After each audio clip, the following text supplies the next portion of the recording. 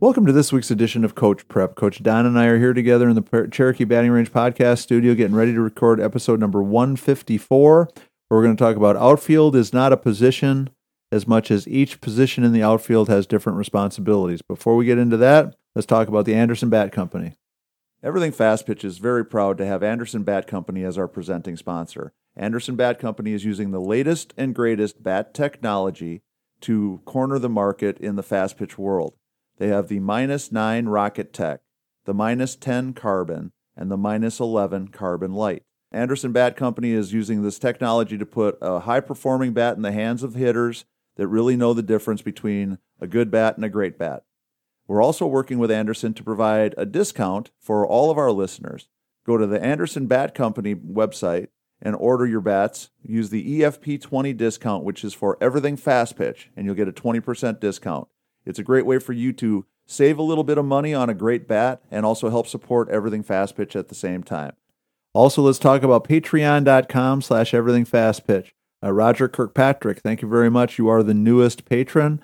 We've been beating this drum now for about a month. We definitely need more patrons. It's exciting to have the people come on board that we've had in this last month or so. It gives us hope, but we need many more of you to do so. If you're in a position where you can, if you see value in what we're doing, we're talking about $5, $10, or $20 a month. And if we can get enough people to sign on, we can turn this thing around. Instead of being in the red every month, we can start breaking even, hopefully. Yep, or let us share your business or your products, and we'd be excited to do that as well. Yeah, we'd always love to add advertisers as well. So become a patron if you can, or hook us up with some leads on advertisers if you know of any. So Don, outfield. And one of the things we want to talk about is outfield as a position group is one of those things that I think sometimes people think of it as interchangeable, that if you can play in the outfield, that you can play any outfield position. And while some of that is true, to a degree, the reality of it is that each one of those outfield positions is drastically different, has really different obligations and duties. Obviously, your first job in the outfield is always going to be making a play on the ball. We've talked about the 3 Bs before. Some positions, it's ball, backup, and then base. For others, it's the other way around. It's ball, then base, then backup. So obviously for our outfielders, we're always thinking about our first job is to make a play on the ball. Our second job is going to be backing up, and our third job is to be covering bases. But each one of those positions has different responsibilities, right? So, and different skills, I think, allow you to do a better job or to be a little bit more prepared for each of the different outfield spots.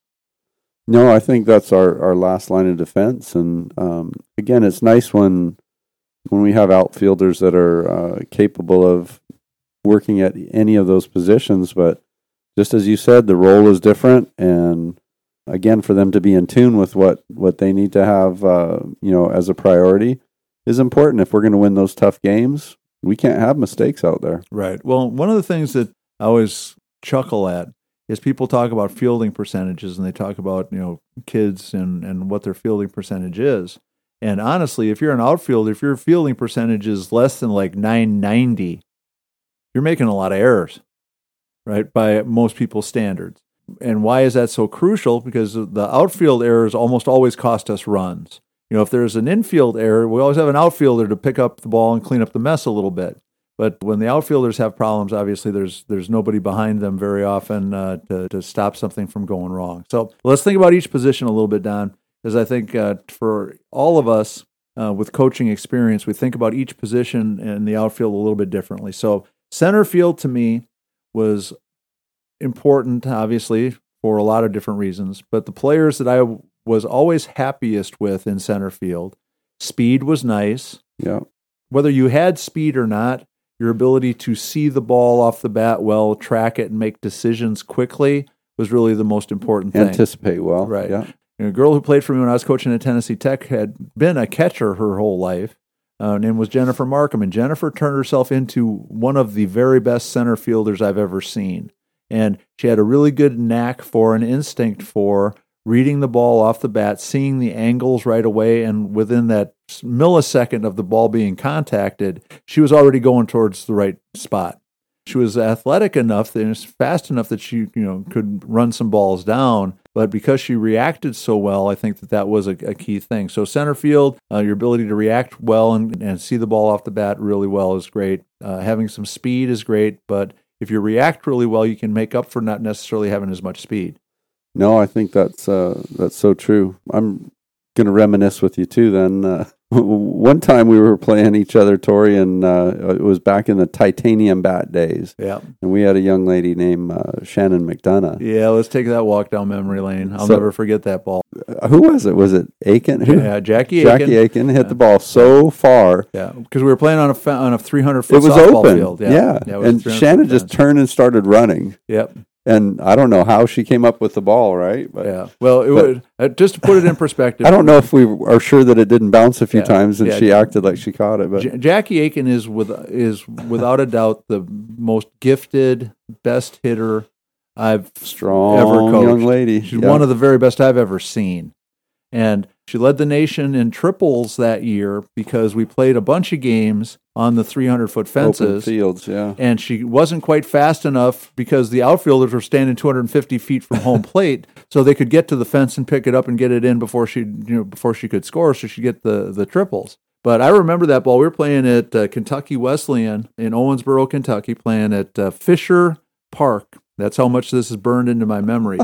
And when Jackie hit that ball, it was an absolute missile. It was. But to what you were describing, Shannon just turned and ran. Yeah. And all I can remember is when she hit it, I got really excited because I'm thinking, man, that thing is crushed. Then I was watching Shannon, and I can remember this was exactly what was going in my mind. I went from super excited to like, oh my God, she's going to catch this ball. It was in the air for so long and she ran so far, I actually had that conversation in my head. Right. But because she got such a good jump on it and she was fast enough to take advantage of the fact that she figured out where it was going very quickly, she caught that ball probably 290 feet from home plate. Oh, it was crazy. It was one of those amazing things that if you didn't see it, you wouldn't believe it. I know our listeners like 290 feet. Come on, like for real. The biggest fish you ever caught or whatever. It's like no, it seriously was on the warning track of the slow pitch field at 300 feet away. So center field, get a good jump, react to the ball well. Yep. Speed is great.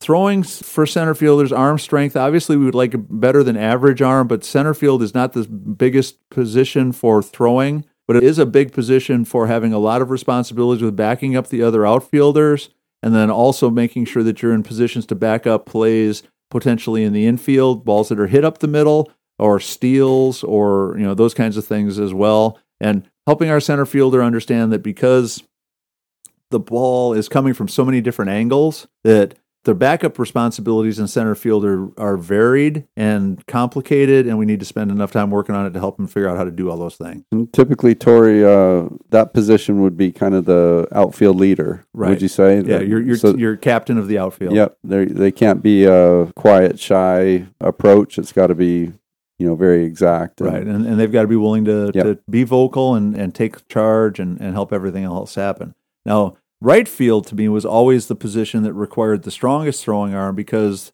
trying to throw runners out at third base and home plate from right field required a little bit stronger arm. Very different position than center field. You don't have nearly as much ground to cover in fair territory because you got the foul line on your left. Even though you would like to catch those balls in foul territory, if you don't catch them, at least it's a strike. It's not a run or a chance or a rally. But a strong arm, again, awareness because you're backing up first base constantly. You have to be able to get to the position to back up first base even when there is no pickoff play or throw behind going on because you never know for sure when it's going to happen. And one of the things that I'm proudest of, one of the kids that I work with who's still just an 8th grader, when there's a runner at first base, every single time the ball hits the catcher in the glove, she sprints to that foul line to be in a position to back up a potential throw. For that one time, one day. And and she and I have talked about it. Berkeley's a smart kid. She gets it. She knows she's going to run over there 1,000 times before she touches the ball on a throw that gets away. But she knows that one time could be the difference between winning and losing. And so she does it every time, right? So she's got that grit and determination. Obviously, tracking the ball is important, but also being able to see the ball off the bat and read the angles because you get for right-handed hitters, you often in right field get that ball that's slicing away from you when it gets hit. It's got that weird kind of spin on it, English on it. And so being able to read that and anticipate where the ball's really going is important too. Well, I like what you're saying about the strong arm. Obviously, we're going to be making throws to third base and to home on balls on that side. But as they get older, it's very cool when you get like a hard line drive, one hopper to them, and they almost have a shot at first base too, right? Yeah, well, in some ways, right field it has some infield skills attached to it. If you can play a little bit shallower because you track the ball really well, you do have chances to make that 9-3 put out at first base. On a nice one hopper, jumps right up to you. And maybe not the fastest runner on the other team. True. Okay, but that's a good combination. And now when we think about left field again, don't have to be quite as fast as center field because you've got the foul line on your right. So again, the same thing that we said about right field. You've got a little bit of protection on some balls that if you can't quite get to them, that doesn't hurt you quite as much. Typically for the number of right-handed hitters that we see, left field is going to be a fairly active position. Should have some action, yep. And now the reading the ball off the bat and understanding the angles and different things is important there too. But also the ability to read the angle when the ball gets hit and how hard it's being hit. Because left field is the absolute nightmare position for that ball that you think's coming right to you. And all of a sudden it looks like somebody put a jetpack on it and it just keeps right on sailing and keeps right on going over your head. And now, still very important backup responsibilities in left field, not quite as often and as much as you would have typically at first base with your right fielder, but you still have a bunch of them because if you have a runner at second, your left fielder needs to be getting over to back up potential plays at third. And a lot of bunting action and stuff like that. And I've always used the outfielders to back up plays. I know we've had this discussion a couple of different times on different podcasts about using outfielders to cover bases. But I always go back to the big 3 Bs. In the outfield world, base is the third thing. So you cover a base as an outfielder as like an emergency situation in my way of thinking. When chaos is... And backing up is so much more vital. And so let's incorporate that into our system. We want that left fielder to be ready to come in to cover third if something happens and nobody gets there on a bunt. But we really don't want to be throwing the ball to the left fielder covering third base because it's a long way for somebody to go pick it up if that throw gets away. I was going to say that kind of ends things once we miss that. Yeah. You're going to watch them running around pretty fast after that happens. So coaches, we want you to keep thinking about each outfield position for what it requires to play it well. Don't lump it into one big thing. You're just an outfielder. Right. I've seen coaches do stuff like rotate the outfielders from position to position every inning and things like that. And I've never been a fan of that kind of thing because I think that the thing that we talked about that's most important for these outfielders is seeing that ball off the bat and reading the angles. And so to me, I think they need enough time in a position to really gain the experience that they need to see that. And if you have somebody that might be a great left fielder, but she's spending time in right field and center field just because she's an outfielder, we might be shortchanging her development a little bit. And the one other thing I will say, for our coaches, the one thing that we have to do more of for all of our outfielders is set up in practice so that they're seeing balls hit from home plate in the positions that they're playing. One of the things that we fall into, because the infielders are using the infield for infield stuff, that too much of the time, the outfielders are out there like in a pile of people in center field, and they're balls hit from right field, from the foul line, and basically they don't run very much. They don't have nearly as much ground to cover. And so one of the things we would always do is we would split the groups, and we would have the infielders throw while the outfielders could use the field. Because your outfielders can do a lot of stuff of tracking the ball and making plays where they don't need to throw to bases. So we would have the infielders doing their throwing stuff while the outfielders would go right to the field. And so they would have the opportunity to be in their position and see dozens and dozens of balls hit from home plate. Sometimes it would be coaches hitting them. Sometimes it would be, BP type of situations where we would be doing front toss or something like that. So the balls would be getting hit a lot. But we want to make sure that they're getting as much experience as we possibly can with them. If you're a left fielder in left field, watching that ball get hit at home plate so I can see the angles, hear the sound, see where it's going, and put all those pieces together to get a much better jump and reaction to the ball. Tori, I really like what you're saying with that because, if you think about balls being hit from a right-handed batter to right field, it has a huge slice on it very often. Yeah. And those are the balls that run down in the corner and give us most of the trouble. And If you're just getting balls hit to you from the left field line or right field line, you're not going to be seeing any of that. For you to be able to react and to anticipate well, you got to see it in practice. So that's a really big point. And I understand like pregame routine and stuff like that. Sometimes if you're sharing a field, you can't necessarily do it. Yeah. But in practice, you definitely need to set that up and do it as much as you possibly can. I'm also not a fan of wood bat fungos. I'll just tell you that is another one of my pet peeves for training outfielders. I understand the fungo bat makes it easier to hit that many balls, but there's not a single kid in our world that's ever going to play a game with a wood bat. They're never going to have a ball come off a wood bat. They're never going to hear the sound of a wood bat in a game. So coaches hitting balls or whenever we possibly can, because again, for that recognition, a ball that gets crushed sounds different than a ball that gets blooped.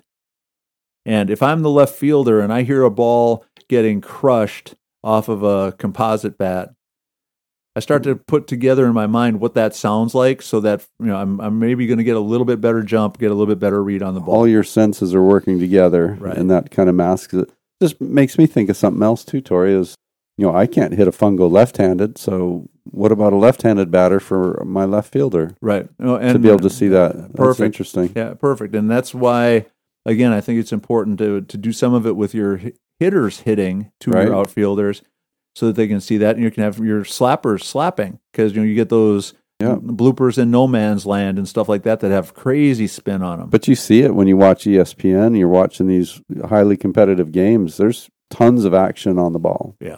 And so we just want to do everything we can to help the outfielders be prepared. And one of those challenges is for us as coaches to make sure we're seeing the differences between those positions, and we're doing everything we can to help each one of the players that's playing them gain as much knowledge and experience as possible so that they're as good at it as they can possibly be. So that's going to wrap up number 154. As always, please make sure you support Anderson Bat and patreon.com/everythingfastpitch. Become a patron if you can. We really do need the help. Go to fastpitchprep.com, order your Square Cuts training discs there. You also have access to 700 plus blogs and a whole bunch of videos on the YouTube channel. So for Coach Don McKinley, our producer Stan Lewis, this is Coach Tori saying thanks for listening. We'll talk to you again next week.